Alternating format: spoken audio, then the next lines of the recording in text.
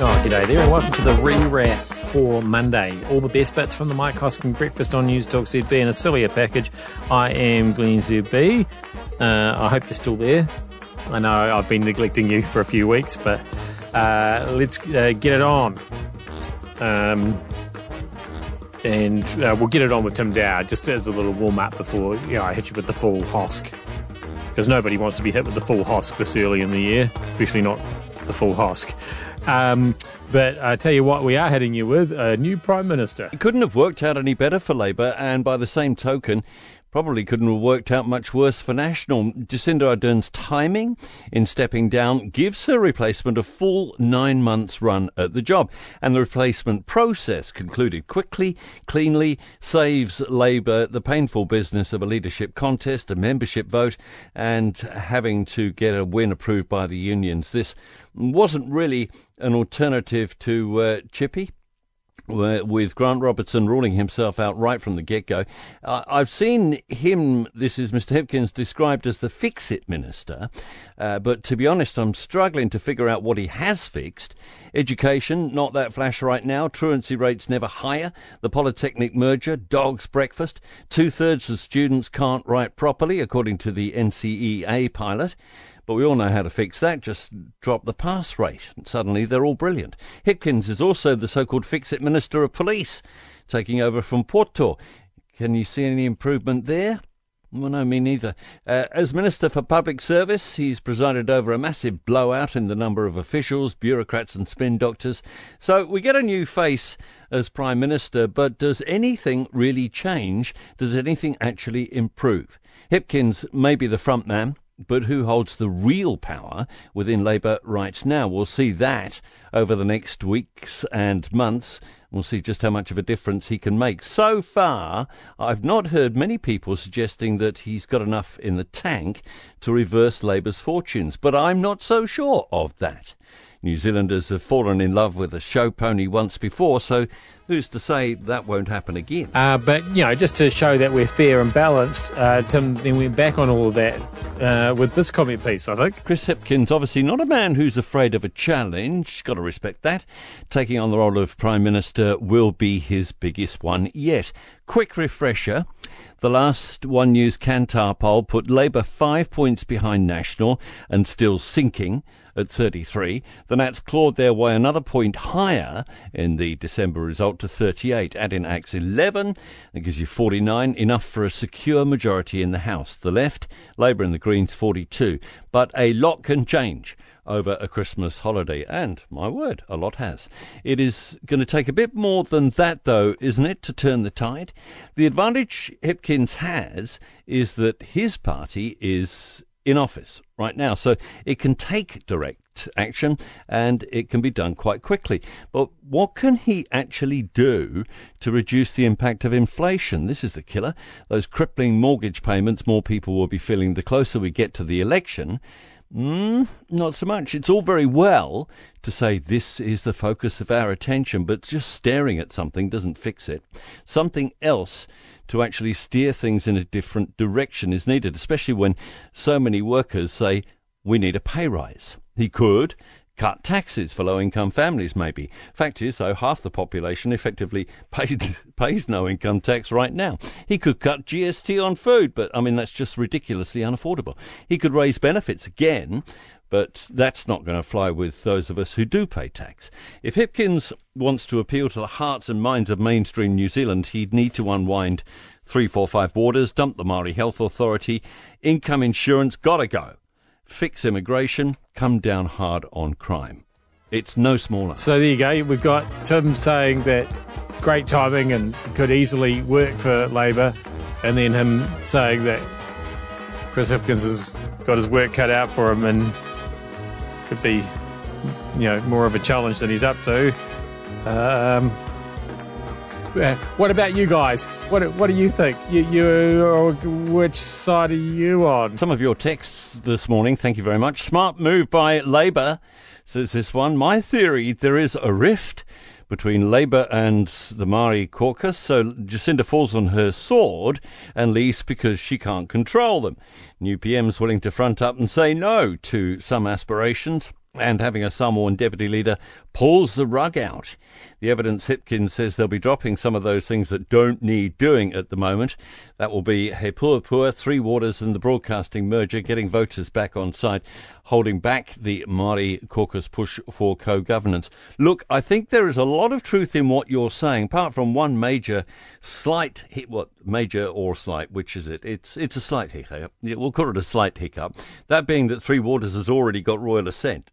So it's already gone to the Governor-General, and that big chunk of it has been pushed through. Now, whatever Mr. Hipkins might be up to, I don't foresee that he will be dialing it back completely. He won't be repealing it, although, as you're probably aware, National has said quite assuredly that that is what they will be doing. Another one here.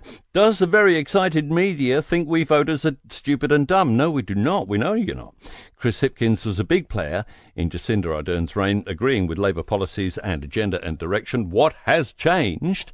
All the other Team Jacinda players are still there, and so is the nearly 6-year record of failure to deliver. Put it how you feel, and the Labour government, all the Labour government has done has put a smiley, fast-talking guy at the helm, and hope that we will forget the disaster Labour has become. Cheers, says Leslie. So there you go, a couple from either side of the fence there. Oh, so it begins. I mean, no, I think 9 months is long enough, isn't it? You can make a whole human being in 9 months. Can't be that hard to win an election, is it? Now, the interesting thing, you may or may not have noticed that I haven't been around for a few weeks.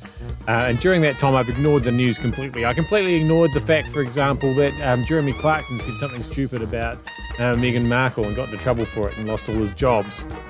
That was one story I missed completely. I also missed this compelling sausage mystery from Waiheke as well. Something that has been a little eclipsed over the weekend by the political developments has been the Waiheke sausage scandal, which is something that personally I want to know an awful lot more about. Somebody is going round Waiheke Island with bits of bread and tomato sauce and sausages and leaving them in people's letterboxes overnight.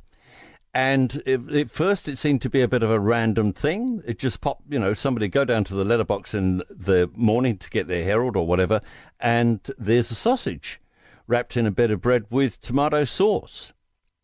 Now, I'd be very disappointed if that was me, because I prefer mustard with mine. There's no sign of onions either.